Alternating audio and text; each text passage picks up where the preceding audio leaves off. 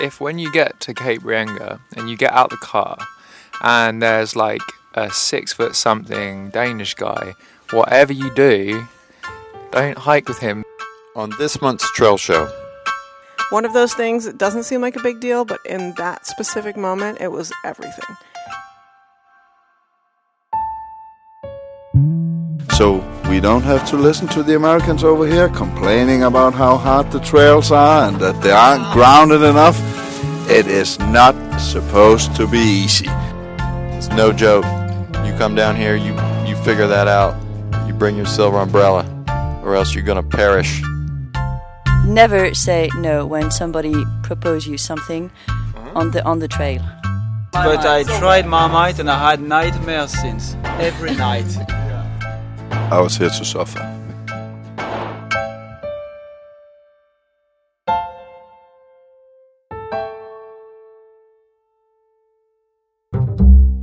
Bear has nothing to do with hiking. Get on the trail! We're talking about dirt, mud, blood, and guts. Que no parece fiesta. It's the Trail Show. My God, Paulie. Featuring Lawton Disco Grinter. What the hell are you two doing, Mike? Felicia P.O.D. Hermosillo. What are you girls doing up here? Mike Dilo Di Lorenzo. Yeah! Paul Mags Magnanti. He's a fraud. And now from Mag's living room, it's the Trail Show. We are broadcasting live from the Bobby Walter studio in tropical Kalapana, Hawaii. Today's March 30th, and if all goes as planned, this show will be released on March 32nd, also known as April Fool's Day. This is part 2 of our 2-part New Zealand special. Today's show, the dramatic conclusion of our 2,000-mile hike across New Zealand on Te Araroa. But first, a letter from Trail Show correspondent Trevor Homework McKee. This summer, the Northwest Outward Bound School is proud to be offering a 28-day long-distance hiking course on the Pacific Crest Trail. Prepare for your future thru hike or section hike and push yourself farther than you ever thought possible. This course is coached by experienced Outward Bound staff and thru hiker alumni. Participants can expect workshops, guest speakers, and the opportunity to buy ultralight gear at wholesale cost or below after the course's completion. This expedition will start around Crater Lake and end at the Bridge of the Gods on the Columbia River, setting participants up to continue north to the Canadian border after the course is over. 4 days will be set aside to do a service project with the Pacific Crest Trail Association, giving participants the opportunity to give back to the trail. This course is geared towards folks who seek to build their skill sets and confidence before setting out on their own journey. Let Outward Bound help you launch your own lifetime of long-distance hiking adventures. Ages 18 plus. For more information, simply Google Northwest Outward Bound PCT or email our friend Homework at homeworkhikes@gmail.com. That's homeworkhikes@gmail.com. Thank you, Homework. All right, thank you, Trevor, for sending in that tidbit on the Outward Bound course. I'm an Outward Bound alumni, and I can tell you if you take any Outward Bound courses, it's going to change your life. It might even set you on a road to ruin where all you want to do is hike long trails. A lot has happened since part 1 of this New Zealand special came out. We got a lot of interesting feedback from part 1. And yes, we were completely beaten and battered when we recorded that show, but a lot has happened since then. We finished our thru hike of Te Araroa on March 13th. We finished at Sterling Point and Bluff with 10 people, had an amazing finish. We're going to tell you all about the second half of the TA. But honestly, we got to thank a lot of people. A lot of people helped make this thru hike of ours possible and doable. The first and foremost, the Stantons. Craig and Tanya, Dennis and Allison, Lori and Jan, the whole Stanton family just blew us away with their trail magic and trail angeling. They really, really helped us out along the way. And we can't thank them enough. And Heaps, our good friend Heaps, he served as our base camp manager, and we were constantly calling him and emailing him and hassling him. Hey, mail us this here, mail us that there, send these shoes here, and blah, blah, blah. And he obliged. It's not easy to be someone's base camp person because, you're dealing with regular life. And then you got two people that are on a long-distance hike sending you these frantic requests at various points of time. And anyway, and Dennis, my gosh, you drove us all over New Zealand. I think you did a through hike in your car. If we were to total up all the miles, you may have driven more miles than we hiked. And Lori and Jan was awesome. We got to meet them down in the South Island, and Cromwell had a great stay down there. POD, who else should we thank? Trail Show listener Chris Smith and his parents from Hamilton. Chris Smith is a longtime listener, also did the Te Aroa this summer. And he set it up so that we could stay with his parents in Hamilton. We had a wonderful stay. They made incredible food for us. And then we ran into Chris Smith later on, which was great. Yeah, Chris, I wish we could have spent more time with you in Twizel, but we were on the mission, as you know. But it was cool to run into you randomly there, and the stay with your parents was stellar. Also, a big thanks to Cosmic Kaylee on the North Island. She provided us a place to stay during an unfortunate weather night. So many, many thanks to you. Joe at the Mayhem Roost homestay in Bowles was not there, but allowed us to stay at the Mayhem Roost on the night prior to our last show. And I don't know if we would have been alive / continued on our journey without that stay in Bowles. It really saved us. Big thanks to Sally and John at Makahika Outdoor Center. Sally is the Donna Softly of the TA, and if you hike the TA in the future, do yourself a favor, stop at Makahika, meet Sally and John. It's right before you go into the Tararuas, which is a fantastic mountain range at the bottom of the North Island, and that's kind of where the whole hike for us started to change, and we'll get into that in a bit. But Sally and John, you guys rock. Thank you so much for the accommodation and the dinner. We had steak dinner with those two. How about that? Wonderful. Kathleen, the honey lady, coming out of the Tararuas, I was feeling a little blue, a little beat down.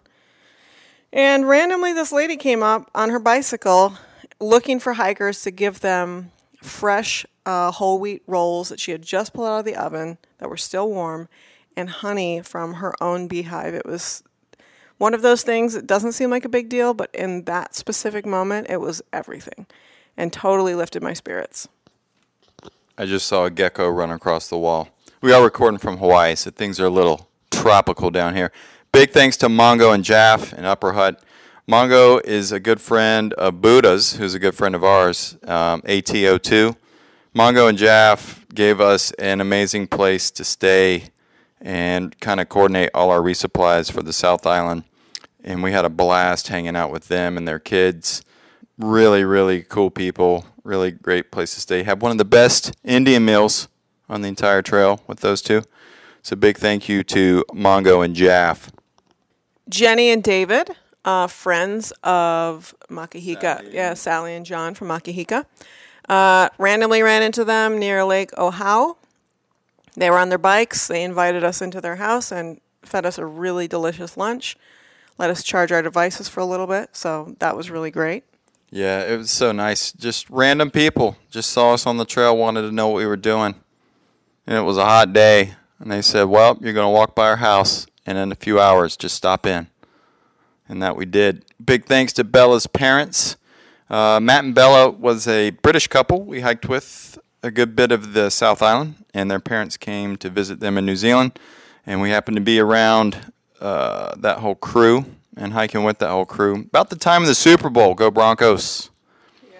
So we were in the town of Methven at that time, and Bella's parents, we had lots of big meals with them. It was a lot of fun hanging with them. E and Andy in Fairleigh, big thanks, helped us out during our sick time. We stayed at their house for 3 days during our 5-day zero stint and had a really great time connecting with some other trail folk and mutual friends and just hanging out, relaxing. Wonderful people. We got to talk more about E and Andy than just that. Okay. The odds of us meeting E are... No, I want to talk about it. So, when we got to Lake Tekapo, it was hot as hell. We were dying. POD was sick, and little did I know I was going to catch her cold the next day. And it was fully booked. There was nowhere to stay. We camped in a piece of dirt at the holiday park because there was nothing else. It was dreadful at best. So we just decided we got to get the hell out of Lake Tekapo. And we looked on a map. We see there's this little town called Fairley, about 30 minutes to the east. We hitchhike, get a ride down there, and we stay at the holiday park down there. By the way, we keep talking about holiday parks, and I think we discussed this on Part A, but real quickly, they're just basically campgrounds that also have a communal kitchen, and they're really nice. There's no real equivalent to those in the U.S. It's hard to explain, but yeah, they have cabins you can rent of various sizes, including micro cabins, which are like a 6-foot by 8-foot sort of deal. And then you can set up a tent there if you want. But yeah, they have these communal kitchens and usually like a rec room or a TV room or an internet room. They're really, really nice. I think it's something that I'd love to see something like that in the U.S., but I don't know that it would work because of all the shared spaces. You know, in God's country, we don't really like to share nothing. Anyway, that's a story for another day. But so we spent 2 nights at the holiday park in Fairley, and POD was at the grocery store in Fairley, just walking around in her Purple Rain skirt and her dirty shirt, you know, looking like hiker trash. And some girl walks up to her in the grocery store and says, "Hey, are you a long-distance hiker?" And I was like, yeah, I am. Which it just took me off guard because nobody uses that language in New Zealand, long-distance hiker. And she had a Moab shirt on, and she was an American, and I was just like, whoa. She said, I live here, and do you need anything? And I said, well, we already booked 2 nights at the holiday park. She gave me her contact information. If you need anything, give me a call. So then when we decided to take additional days off because Disco had gotten sick and the weather had turned sour, I called her and said, can we come stay with you? And she said, absolutely. So we went to her house, which is beautiful. And anyway, it turns out she's a long-distance hiker. And by long-distance, I mean Triple Crown plus. And we have mutual friends, mutual acquaintances. She spends 6 months of the year in Antarctica, 3 months of the year in Moab, and 3 months of the year in New Zealand. And she just happened to run into me in town during that time that she was in New Zealand. So pretty crazy odds. So we went and stayed at their house, and it was so wonderful. I don't think I've ever taken 5 zeros in a row on a trail, but we needed all 5 of those. Actually, we needed a few more, but at some point, even if you're still sick, you got to start walking. So we hiked out, and I don't know, it took me like 4 or 5 more days to not be sick, but I actually did try to calculate those crazy odds on us running into another American Triple Crowner that lives in New Zealand 3 months out of the year, and I think I came up with something like 1 in 70 million. And I don't know. She may be the only person in the entire country that... In a town that's not... Yeah, in a very small town. That hikers don't go to. Some would say it might have been divine intervention. Big thank you, E and Andy. You guys rock. We got a few more people to thank, and then we can get to the meat of the show. Or the tofurkey of the show. We've got Marisol and Esteban in Auckland, friends of mine from Crested Butte that also picked us up from the airport and put us up for a night in their house with their really adorable son. Great to reconnect with them. Had some good food, good breakfast, homemade pizzas. And finally, big thanks to Rhino and Tomato. Rhino's a good friend of ours in Hawaii that we stayed with both on the way to New Zealand and on the way back. And he hooked us up by mailing a few things. And our good friend Tomato, who was on that the bonus show we did featuring the Sierra High Route in Portland, we had him ship stuff from Portland to New Zealand because it was actually cheaper to do that than buy certain gear in New Zealand. Part of that's just because we couldn't really get a good handle on what gear would work for us. And once we finally figured that out, we were already on trail. So big thanks, Rhino and Tomato. And, just a thank you to the New Zealanders we met, just New Zealanders in general. They're some of the most polite and friendly people that you're ever going to meet on any trail. And, I mean, way different than the U.S. You kind of just have to go there and meet the Kiwis to understand that whole Kiwi hospitality thing. It's for reals. People were just very friendly and willing to offer you a soda or a beer when you needed one, willing to give you a ride. Sometimes you didn't even have to ask for a ride. People just pull up in their cars alongside you and say, "Hey, do you want a ride?" And I'd say, "No, ma'am, we're walking on purpose." And that would often give like a very quizzical look. And they would say, "Okay," and drive on. The people, I think, kind of made the good parts of the trail even better. Yeah. It's something that we didn't really know about. I mean, the guy that was the general manager at the golf course that invited us in for coffee, how often would that happen in the United States when you're on a long hike? Zero. Let's get into the meat of the beast. I want to talk quickly about what I hope will become the movie to see before your TA thru hike. And it's called The Black Sheep. And this is not the movie featuring Chris Farley. There is actually a New Zealand film called The Black Sheep. And my hope is that it actually becomes equivalent of what Deliverance is to the Appalachian Trail. People that have seen Deliverance know what I'm talking about.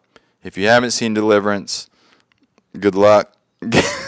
Give it a look if you're daring. But yeah, The Black Sheep is, in a nutshell, it's basically sort of a B-rated horror flick that involves mutating sheep in New Zealand. And I tell you this, once you watch The Black Sheep and you're hiking through those sheep stations on the TA, you'll never look at those sheep the same. And you may even have some fear. How many thumbs up, POD? How many thumbs up would you give The Black Sheep? 2. I'd give it 3, but I only have 2 thumbs, so we'll just keep it at 2. All right, so when we last left off, we were in Bulls at a homestay. We had done 1,500 kilometers, or half the trail, and at that point we had half the trail to go. Oddly enough, you remember Skittles from the last show, so we decided to take a couple days off after the Bulls experience because we were so wrecked from that ridiculous bike ride. Skittles decided to press on, and we never caught him again. So Bulls was the last place we saw Skittles, and we thought we were within a day of him at one point near Blue Lake Hut, but we never, ever caught him. And once we took the 5 zeros due to sickness and illness, we never saw Skits again. He ended up finishing a couple days in front of us, and anyway, it was a blast to hike with that guy, and honestly, he kind of kept us going for the first half of the trail. He just kind of just hammers out the miles, and we followed along. And anyway, it was a blast to hike with Skits. I got to hike with him, if anybody remembers, on the Grand Enchantment Trail back in 2014.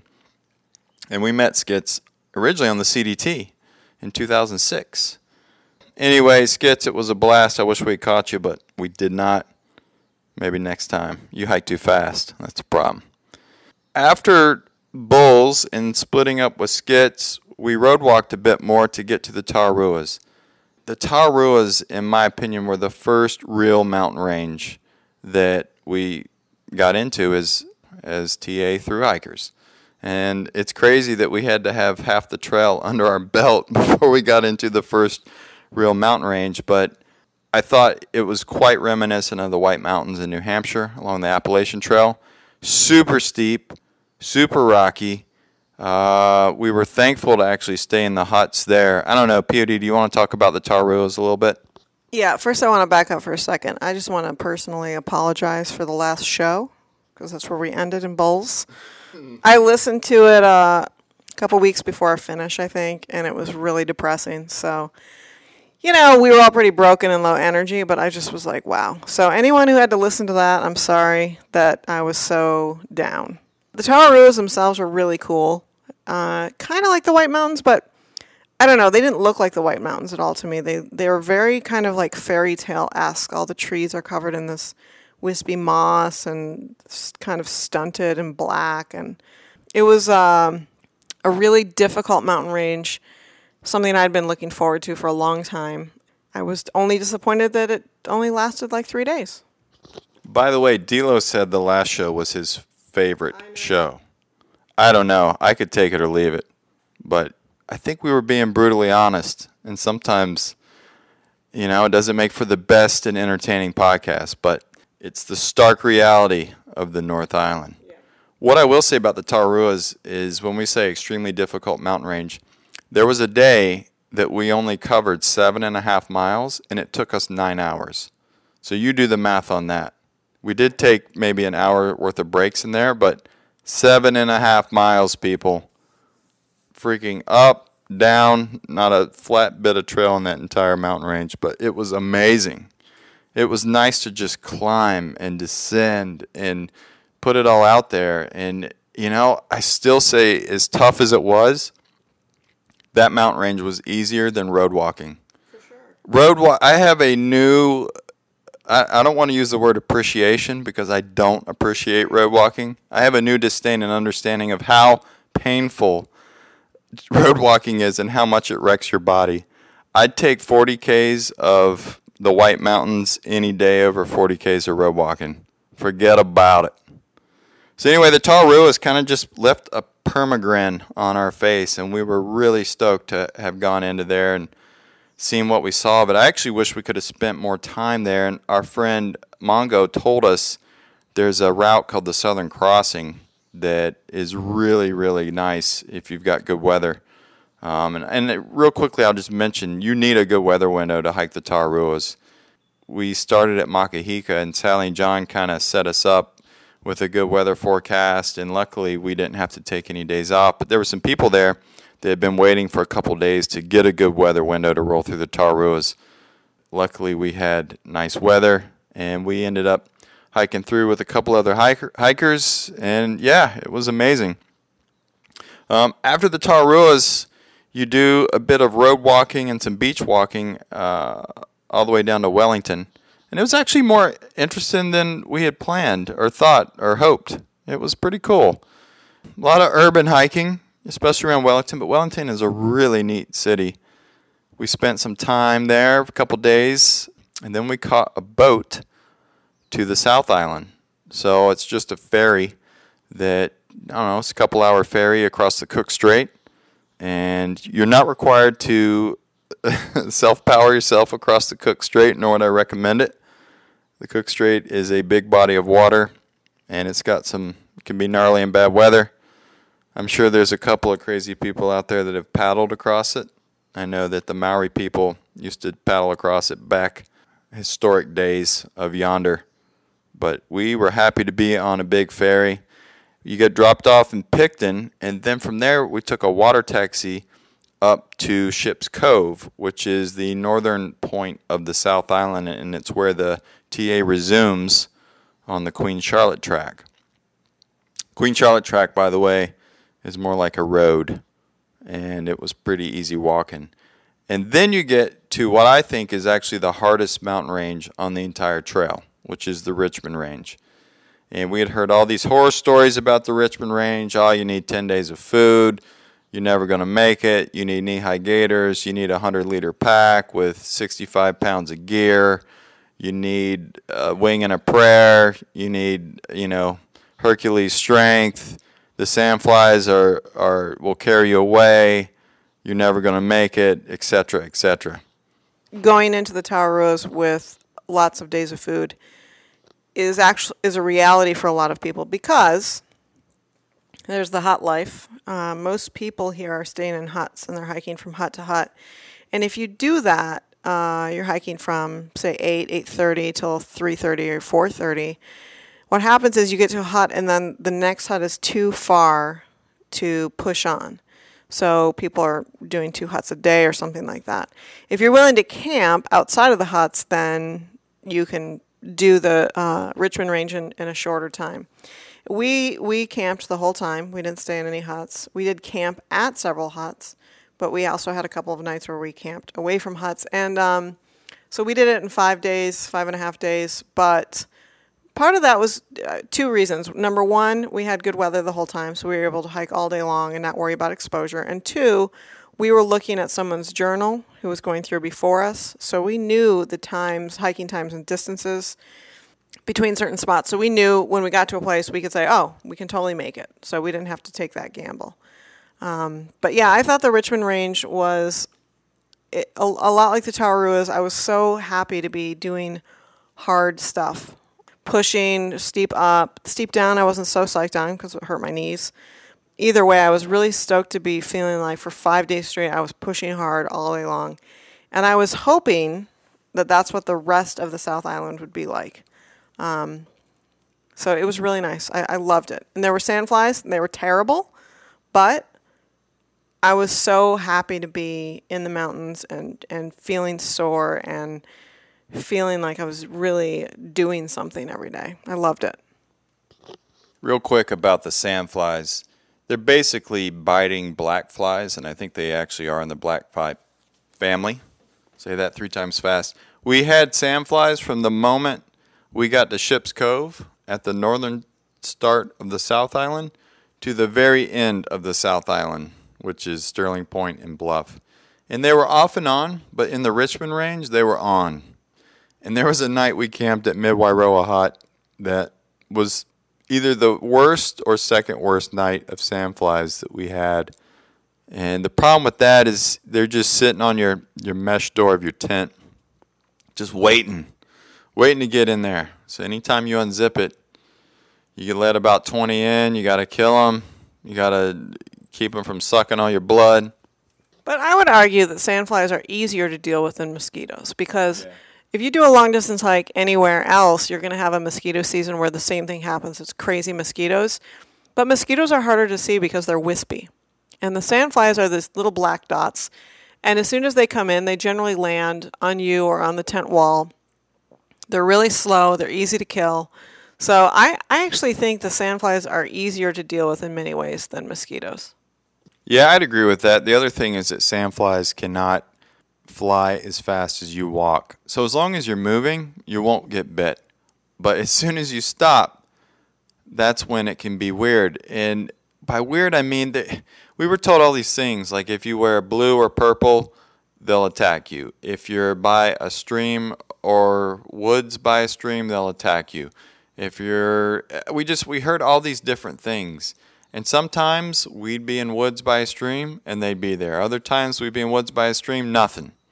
Sometimes I'd put on my blue rain jacket and they'd swarm me. Other times, blue rain jacket, nothing. I couldn't find any sort of definitive link as to when they would show up or where. All I know is that when they did not show up, I was happy. And when they did show up, I was sad. All right, enough about sandflies. The Richmond Range was fantastic, though. And after the Richmond Range, you go into Nelson Lakes National Park, which is somewhat reminiscent of Colorado. And the thing in Nelson Lakes National Park, it's kind of the crux of the hike because you have to go over Waiau Pass. Waiau Pass, I think it's the second highest point on the trail. But the descent after Waiau Pass is somewhat technical. And by technical, I mean there's a bit of rock scrambling. So, honestly, I thought it was a little overhyped once we actually got up there and started going down. The path down was clearly marked, although we were there on a day when it wasn't foggy or rainy, so we had weather working with us. And, we just went down and that was it. And then we got into more sandflies.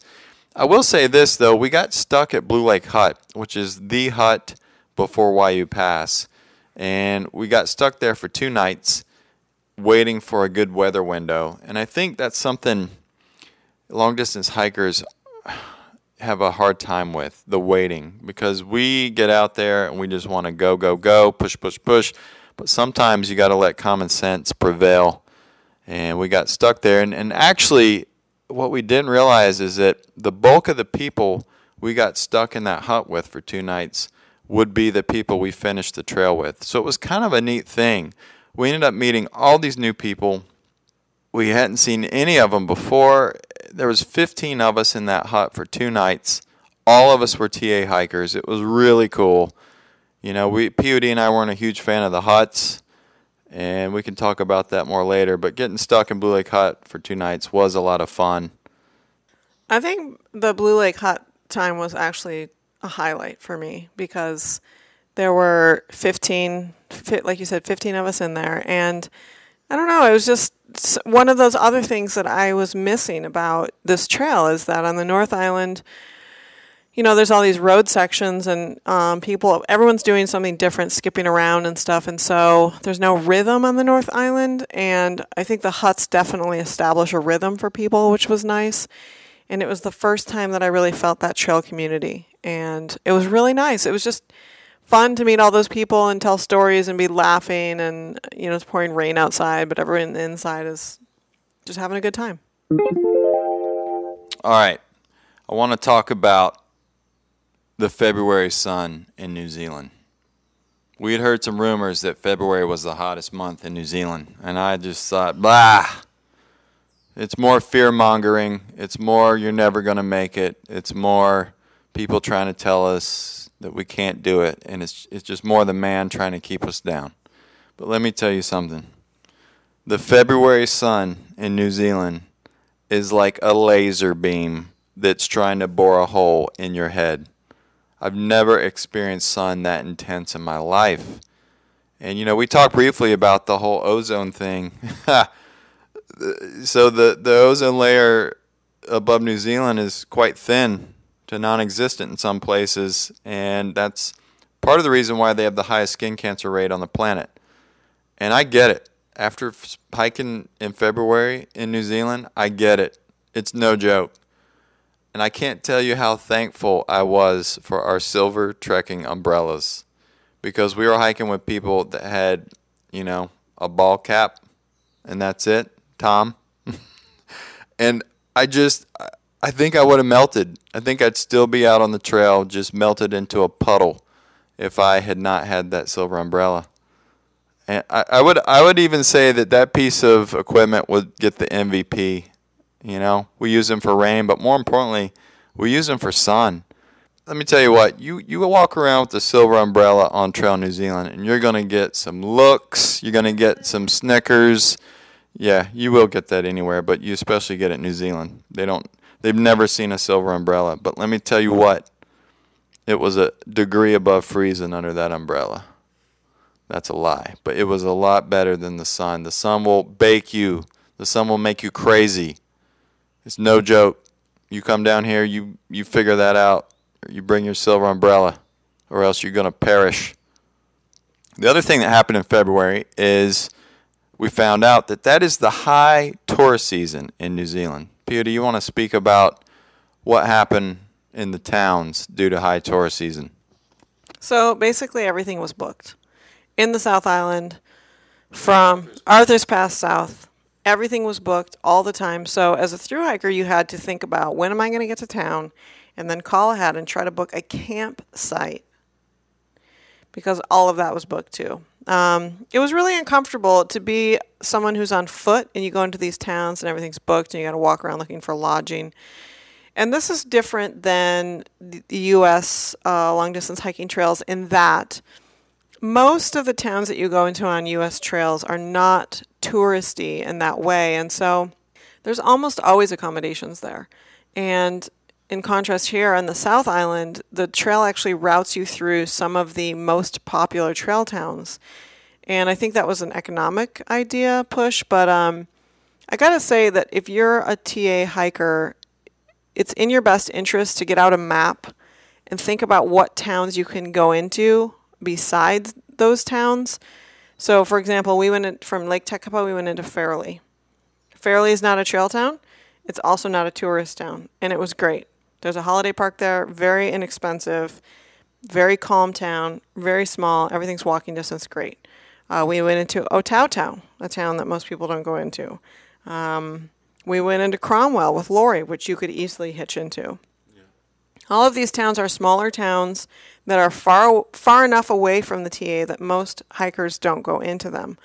But they do have accommodation available. They're much quieter. They have all the services that you need. They're walkable. But the trail towns themselves that the TA routes you through, even Invercargill. completely booked. And it was just, I don't know, that part of it was not very pleasant because it made you have to think about town before you got there. Yeah, and I think this is a good time to talk about tourist towns versus trail towns. And I would submit that on the South Island, the TA goes through tourist towns. It's very different. You know, the AT, for instance, has these iconic trail towns like Hot Springs, North Carolina, and Damascus, Virginia.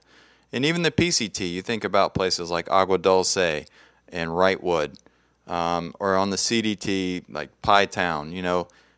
These places are trail towns. But on the TA, there are no trail towns. And what I mean is that the TA goes through places like Arthur's Pass. It goes through places like St. Arnaud, Lake Tekapo,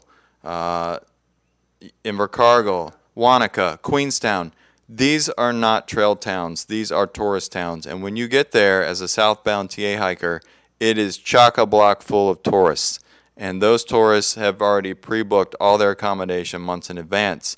So you're kind of just left flailing, trying to figure out, well, what the heck do I do? And I don't know, it's very different. And like POD was saying, there are trail towns, but you're going to have to hitch a ride to them from the tourist town that you don't want to be in. So you got to get creative. And I would add, it's not just that the accommodation is booked. It's the crowdedness of the town. As a hiker, it just feels very uncomfortable.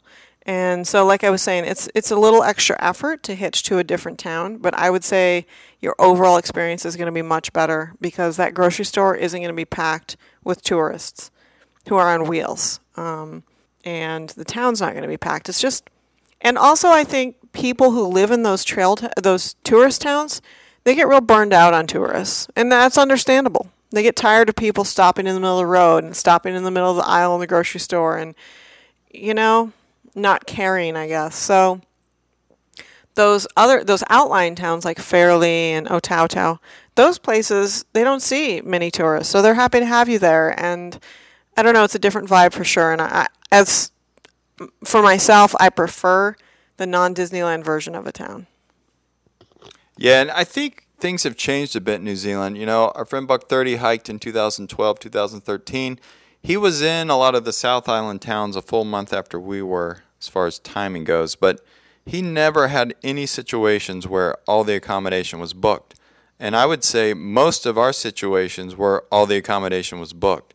So I think New Zealand has done a hell of a job in marketing New Zealand to other countries, China in specifically, and everybody is in New Zealand. We often joked we called New Zealand Kleine Deutschland, meaning Little Germany, because there are a ton of Germans in New Zealand. But it could also be Kleine China. It could be Kleine China, Little China, because there's a ton of Chinese folks in New Zealand touring around. So I don't want to use the word overrun with tourists, but there are a lot of tourists in all these towns in New Zealand, and it's something that as a TA through hiker you're going to have to deal with whether you want to or not. So just think about, you know, planning ahead as best you can.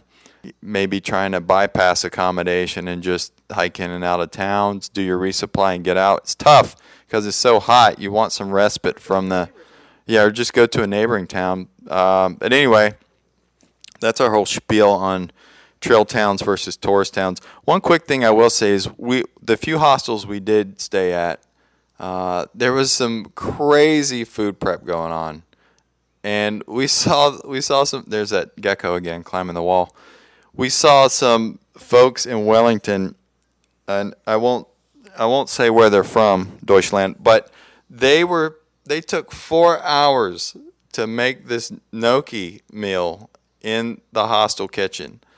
And I just can't help but think, so like you travel halfway across the planet to spend 4 hours in a kitchen at a hostel making a meal that reminds you of home. How much is that? I mean, how much is it worth? You know, how much money did you spend on that food? What's your time in that hostel worth? What's 4 hours of your time worth? Come on, people. You got to get out of the hostel. You got to go walk around. Get some Indian takeaway or get some pineapple lumps. You know, do something. Don't spend 4 hours in the hostel kitchen. It wasn't just the Germans. I just want to point out, because I did prepare food in those kitchens at most of the places that we stayed. You know, my whole goal is to be simple and efficient because we're hikers. And it was people from all over the world. And they would, I don't get it. Definitely the way they were cooking, it would have been much cheaper to eat out because of all the things. I mean, people were buying bags of flour and baking soda and things they're only going to use a tablespoon of this and a teaspoon of that. But whatever. That's what people are into. But it was really strange to me to see people making such elaborate food when they could be out seeing the sights. I don't know. It was just interesting. Because for me, I was like, I'm going to make ramen and add some broccoli. Voila. All right, when we come back, we're going to talk about hut life. We're going to talk about the glorious finish with the 10 folks we finished with and our overall thoughts and impressions on the TA. We're broadcasting live from Hawaii, folks. The Trail Show will be back.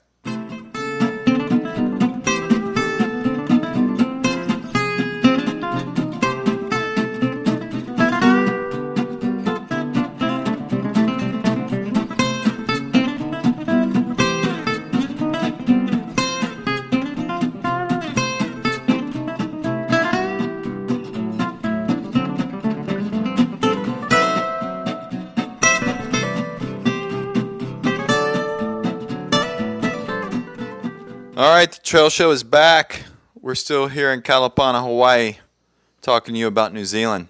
Hey, and stay tuned. We've got some audio from a bunch of the folks we finished with that we're going to close out the show with. But first, we need to talk about hut life. And what I'll tell you is that the huts in New Zealand are a thing. There's over 900 huts in the country. There's a bunch of huts on the South Island on the TA route. We were actually told by a guy we hiked the Taruas with that you can stay in huts the entire South Island, so we're talking 900 miles roughly. You can stay in huts every night but 5 nights and do the entire South Island that way if you want. The huts are sort of like AT shelters, but they're actual cabins. They're fully enclosed most of the time, and they're in various states of disrepair and or brand new. I mean, you get the gamut. There was a hut that was built in 1890 that was still in use, and there were huts that we saw that were built, 3 years ago. And some of them look like houses. I mean, some of them, the quality can vary, but some of them are really nice. For a TA hiker, you're hiking the South Island in the warmest months of the year. And personally, we found many of the huts to be hot and stuffy. And the last thing I wanted to do after a day of hiking in the heat was to stay in a stuffy, hot hut. And I don't know, sometimes I think POD and I are hiking a different trail than the people that we're hiking with, because we'd see a lot of folks taking breaks in the sun with full pants on, long sleeves, and POD and I would be just dying in the shade, trying to cool down. The other thing for me, and POD, I'll let you talk about the huts because I know you have some opinions. But the thing for me is that I spend most of my life sleeping in a building under a roof in a box. And when I come out and do a long hike, I don't want to sleep in a building under a roof in a box. I want to be outside, I want to sleep in a tent. I want to be able where I can see the stars. I want to be outside, not inside. So ultimately, that's what it came down for me. And I think you and I only spent 5 nights in huts. The Europeans we were hiking with looked at us in sheer horror most of the nights, especially when we would set up our tent in the rain. We kind of dug the social part of being with the folks at the huts, but we didn't want to stay inside. I think it's important to note that it wasn't just the Europeans in the hut system, or in staying in the huts. I think there were pretty much everybody was staying in the huts. And in fact, a lot of the Americans that we knew had embraced the hut system and were staying there. And I think as far as the Europeans go, I don't want to say it like, oh, the Europeans are staying in the hut, There's a hut system in Europe, and so I think it's related. They're used to that, and it feels normal for them. And I don't want it to sound like we're judging them because they're staying in the huts. We enjoyed staying outside. They enjoy staying inside the huts. Even when the huts were hot and buggy, that was something for us. We were like, no way I'm staying in here. It feels like a sauna. But for them, they like it, so that's okay. And I also just wanted to backtrack a little bit, too. On our last podcast, we talked about the giant backpacks of the Europeans. And I just wanted to throw that in here somewhere, that I definitely was judgmental of people when we first came out here about how big their packs are. But, you know, in the rest of the world, they don't have access to ultralight gear like we do. And it's a different culture of hiking. And I think what I've learned on this trail is that even if somebody's carrying a giant backpack, they're still having the best day of their life. And it doesn't matter. It doesn't matter that my pack's smaller than theirs. They're having a great time, and that's really what people come out here for. So they might be going faster or slower than me, but they're having a great time. And in most cases, people were having more fun than I was. So, you know, I think I've learned to maybe keep those judgments to myself. Yeah, I would just say if you're an American long-distance hiker coming over to New Zealand to hike the TA, leave that smugness about your light gear at home, because you're going to be hiking with people from all over Europe and Australia and New Zealand, and they're going to have packs that weigh twice what yours are, and they're going to be hiking faster than you, and they're going to be having more fun than you. Don't have any pity for that person with the big pack. It's just a different way of hiking, and, you know, no way's better than any other way. The other thing I'm not going to talk about is Scooby-Doo, Charles Huff. That's an inside joke, POD. You have no idea what I'm talking about. But you know what? I would also submit that I think the TA is actually geared more towards the European hiker than the American hiker. I think if I was recommending a trail, for instance, to go do as your first trail, if you're an American, I'd say go hike the PCT. If you're a European, I would say, yeah, go check out the TA. It's got a hut system. It's got, there's a lot of things that are similar on the TA from a European standpoint than from an American standpoint. So that's something it's something to consider. We should talk about the finish, our great finish we had with the 10 other hikers before we wrap this thing up. We finished with 10 people total. And those last few days we were kind of all hiking as a group, and not always together every night, but mostly together. And we had Matt and Bella from the UK, Tom from New Hampshire, Rune from Denmark, Celestino from Germany, Antoine and Solène from France, and Mick from Australia. And the last day we all kind of stuck together and finished together. It was great because you finish at this monument, and there's the signpost there that tells all the distances, just like at Cape Reinga. And there was a tour bus of people very patiently waiting to get their photos taken. Everybody's getting their photo taken. And as we got closer, we started cheering, and people were looking at us thinking, what are these people doing? And there was a family waiting to get their picture taken, and Rune just totally ran up and dive-bombed the sign and laid on the ground in front of them, in front of their photo. And then we just kind of took over. And it was really fun to finish with them, because I think I mentioned before that, I mean, for me, I definitely was feeling not so great about this trail, but finishing with that group of people that were having so much fun and so stoked definitely made a difference in my energy levels and just made it really fun. So I was really grateful to finish with that group of people. We also popped some champagne at the risk of being arrested or given tickets. We popped champagne right there at the end point at Sterling Point and Bluff. It is kind of odd to finish where there's a parking lot full of tourists waiting to have their photo taken at the exact same spot you've walked 4 months to get there and have your photo taken. But yeah, we basically bum rushed the sign, took over, and you know, people were like, where did you come from? What do you mean you walked 4 months? Where do you take a shower? Did you carry a gun? It was a fun finish. We went back to Invercargill afterwards and had some beers. I think we should wrap this thing up with our final thoughts and impressions on the TA. POD, why don't you start? All right, so I've had some time to process this, and I think what I've settled on is that the TA is twice as expensive as any long trail I've done in the U.S.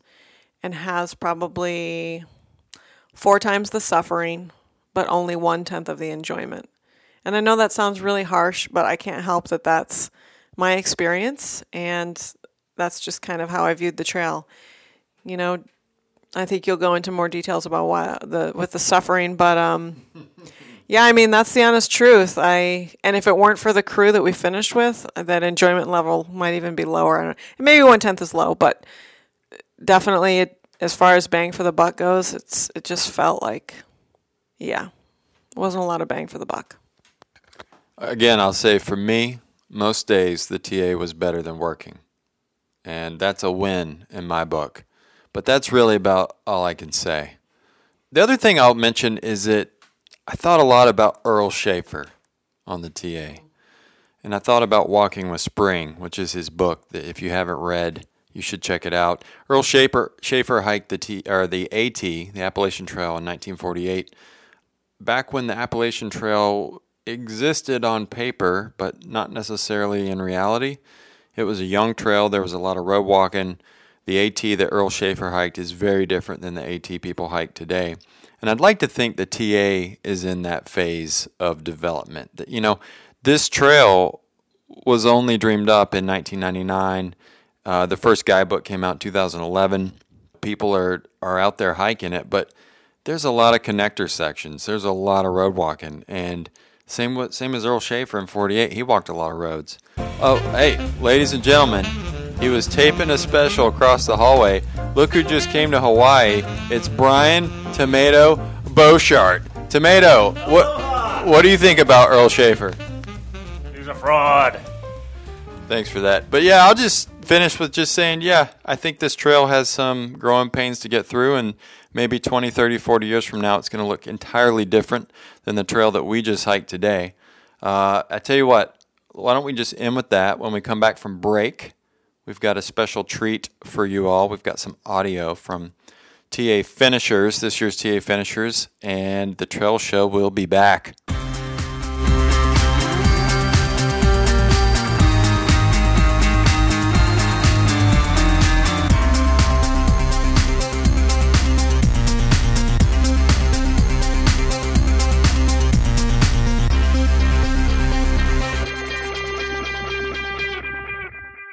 All right, the trail show is back, and now we bring you some voices of the TA, an international group of hikers, and their thoughts and advice on hiking the TA.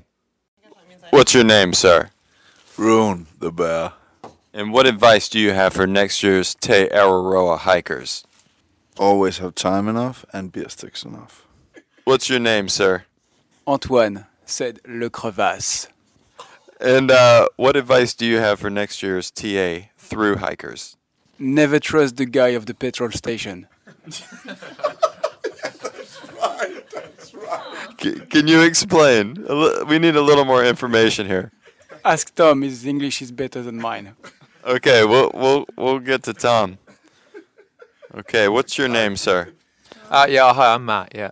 And what's your piece of advice for next year's TA hikers? My biggest piece of advice would be if when you get to Cape Reinga and you get out the car and there's like a 6-foot-something Danish guy, whatever you do, don't hike with him the entire way down the Te Araroa North and South Island for 3,000 kilometers.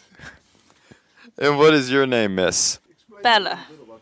And what advice do you have for next year's hikers? Single ply is not sufficient. Okay, sir, what is your name? My name is Gelastino. And what advice do you have for next year's hikers? That there is always room for chocolate. Oh, this is good. Let me scoot over here. And you, sir, what is your name? Tom. And what advice do you have for next year's hikers? No matter how many beer sticks you eat, you will always get diarrhea. So is the advice don't eat beer sticks? Do not eat beer sticks, no matter what any Danish people you meet along the trail say. And can you explain what the rest of Antoine's story is about the petrol station? So the petrol man told us we would see southern lights, and the petrol man lied. It was broad sun when he told us it was time to see those lights. And would you recommend if a little old lady in Nungaroo offers you to stay in her yard, Would you recommend for or against? I would recommend for it. She will become your New Zealand grandmother along the whole TA. She'll teach you how to play contract bridge, right? A bridge with all her 80-year-old friends. There's 6 or 7 of them. All right, we got to find POD here. POD, what advice do you have for next year's TA throw walkers? Never sleep in huts. Oh, now you know you've personally offended all the Europeans in the room with that statement. That's a very controversial statement. Would you like to elaborate? Well, there can always be some people who are snoring. What? And in my experience, every time I sleep in a hut, I get a really stuffy nose. Yeah, and if I'm in my tent, then no one has to smell my farts. Except for Disco. What about pee on the mattresses? What? You're not meant to pee in the mattress. I think we add that to our list of reasons. So, Rune, on this trail, your snoring became somewhat legendary. Would you like to defend yourself? There's absolutely nothing to defend about because I think it's one of those urban myths. I haven't heard it myself. And it is clearly a political thing, like the good people in America are trying to get that good fellow Trump off stage because we need that guy to run the shit over there. So we don't have to listen to the Americans over here complaining about how hard the trails are and that they aren't grounded enough. It is not supposed to be easy as long as you have time enough. So if the Americans want to convince the TA Trust to make this trail better, what would you say to that? They should stay home and support Trump. Okay, so POD, what's your next piece of advice? If you're the type of person that's going to be madly in love / obsessed with someone, you should probably just go ahead and make your move instead of, becoming angry and then bad-mouthing them the rest of the trail. Oh. Okay. We're going back to the Danish bear here. Second piece of advice. Second piece of advice is if you meet some good people on the trail, stay with them. They will only make your journey better. And what is your name? Solène. And so, Lynn, what is your advice for next year's TA hikers? Maybe I have 2. Okay. Two. Yeah, it's the Crevasse team. Yeah. The first one is, it's not because there is a line that you have to follow it. Yeah. Meaning, it's not because the trail says you have to go there that you have to go there. It's good to have an objective, but okay, you have it. So you can skip. Yeah. Or you can do sidewalks or whatever you want. So skip the roads. Yeah, but, do whatever you want. It's not because there's a line that you have to follow it. So maybe make your own rules. Oh, yeah. Okay, and what is your second piece of advice? Okay, actually I have 2 others. The other one... We'll go with the second and then the third. Yeah, the other one is, but I think we all have the same. Never say no when somebody proposes you something on the trail. So, but this is a very important one, I think. Okay. Except for the Vegemite, otherwise you're gonna vomit like Antoine did. Did you throw up from eating Vegemite? Nearly. It was Marmite. I didn't, but I tried Marmite and I had nightmares since. Every night. Yeah, it's so bad.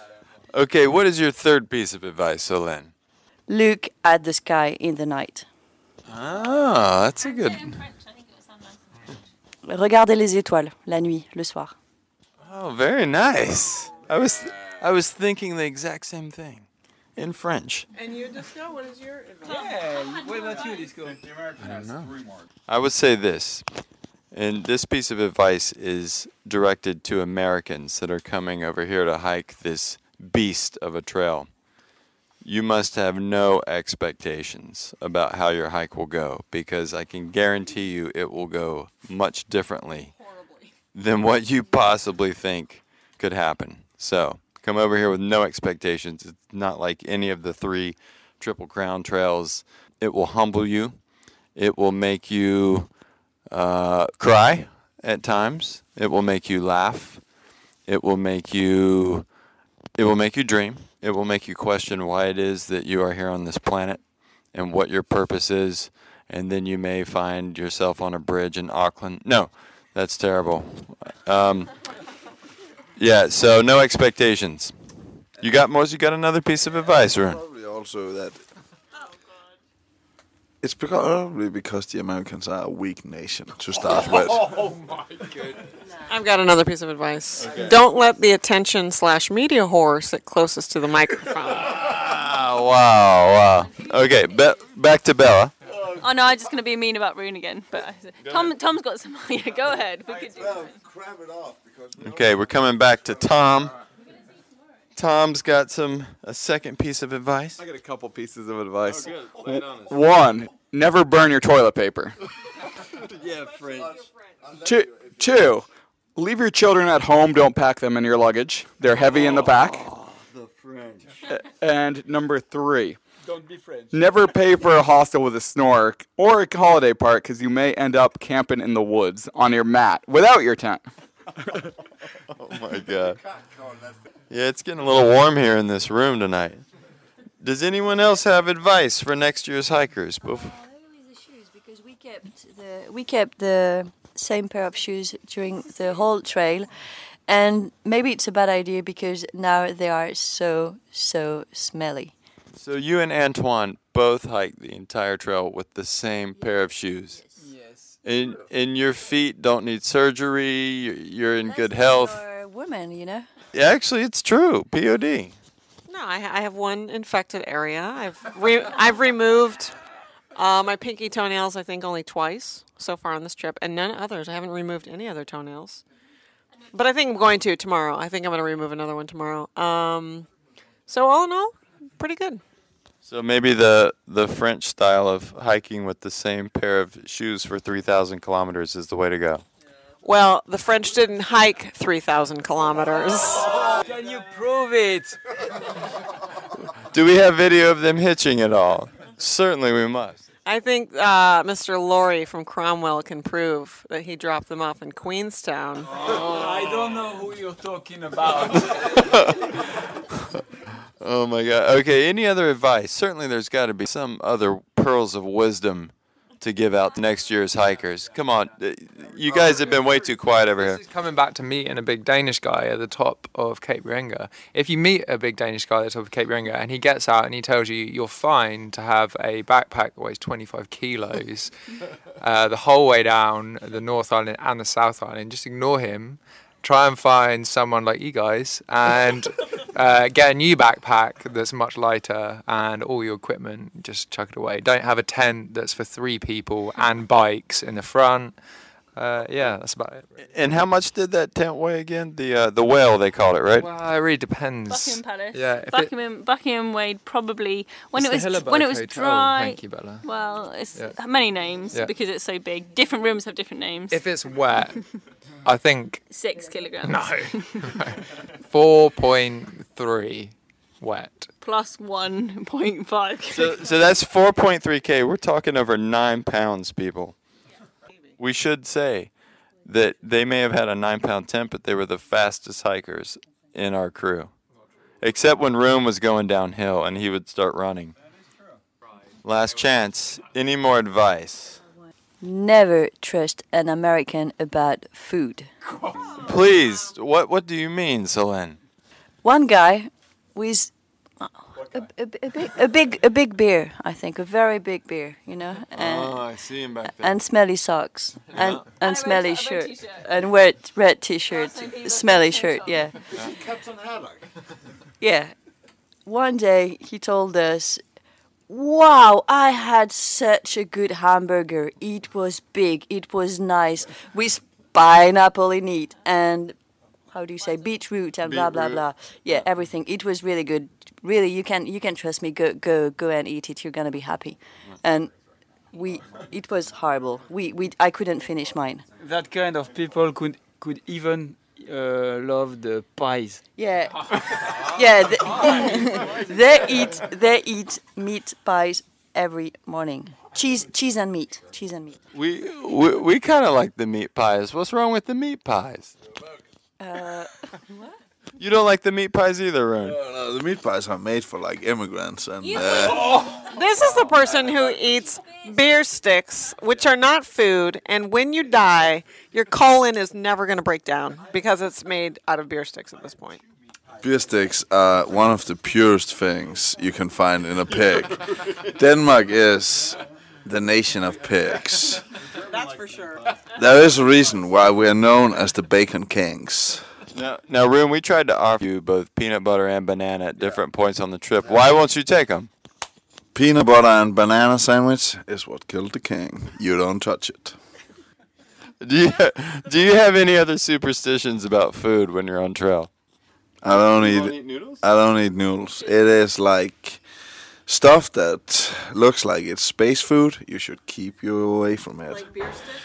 Yeah. No, beer stick is, again, one of the purest things in this world. It's like tobacco. When you smoke it, it just comes out as a pure burn after that. And that is how beer sticks come out. Pure. Yo, I'm speechless. Okay. No more advice? Any more advice? Going once, going twice? All right. If you're an American coming the trail or anybody who has hiked the other three, you're probably a purist or always connected footsteps. If you come over to New Zealand, definitely don't connect footsteps. Come out, think about it as a different hike, do all the miles you want. But a lot of the TA, there isn't an actual trail, where New Zealand has some great tracks off the TA or great stuff in other towns. Go check that stuff out. It's not all about necessarily staying on the TA from start to finish when you can still do the miles in other places.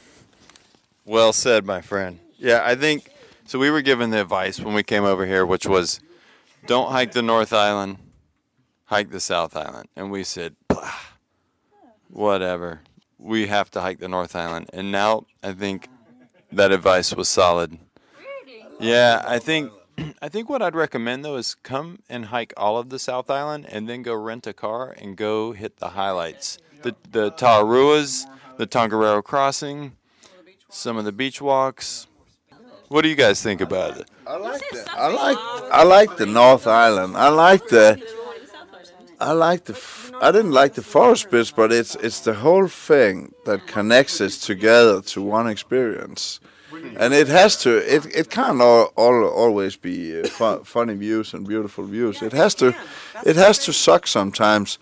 You have to suffer to get the real deal. Otherwise, you won't be the real McCoy. So, Lynn and Antoine, did you like the trail? Well, I would say a very, very famous author said, "The trail was amazing when it wasn't miserable." This is actually what I tell a lot of people. POD, did you like the trail? Mostly, I did not like the trail.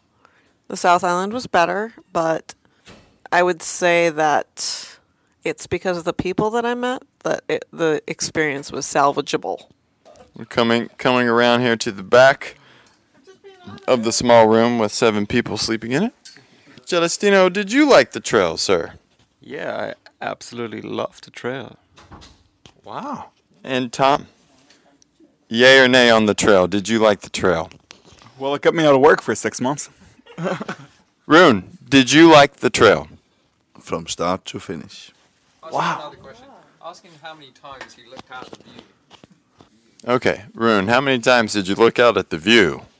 None. I was here to suffer. What? He cheated? What? Defend yourself, man. Cheated. I was misled to one of those lookout things. I'm on the route. So you don't on the lookout stuff. You don't do the sidewalks to the lookouts. Sidewalks and skippings and all that kind of is the direct way to hell. It is a very beautiful trail. You should definitely do it. No, wait a minute. When I asked you if you liked the trail, you said no, and now you're changing your story. I didn't realize how many people were gonna have a down on it. It's really good. Yeah. I've been to the shelter. Is there a lot of people who have been down on it? It's been absolutely wonderful for 4 months. I can believe it. Yeah. Don't worry. It's been wonderful for 4 months. I don't get it. If you didn't think it was wonderful, why the heck did you do it? Rune, what if we did it because we didn't have anything else to do? Then you might as well have rented my place in Copenhagen cheap. All right, folks, that music can only mean one thing. This is the part of the show where we end the show. You can always find us at www.thetrailshow.com, twitter.com/trailshow, and on Facebook, Instagram, Cafe Press, The Trail Show, on Stitcher Radio, and of course on iTunes. And you can find D'Lo in his backyard doing landscaping. You can also find us individually on Twitter. I am at Lawton G. Mags is at PMagsCo. D'Lo is at DLOW. And POD is at Felicia Darkness. Another trail show has come and gone, but don't fret. We'll be back later this month with more beers, trails, and nonsense. Until then, for the Princes of Darkness and all the TA hikers we walked with, I'm Disco. Ciao.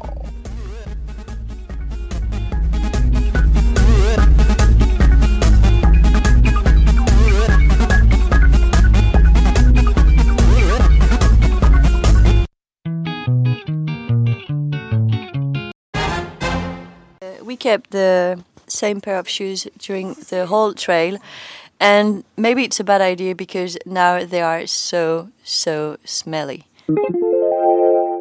Peanut butter and banana sandwich is what killed the king. You don't touch it.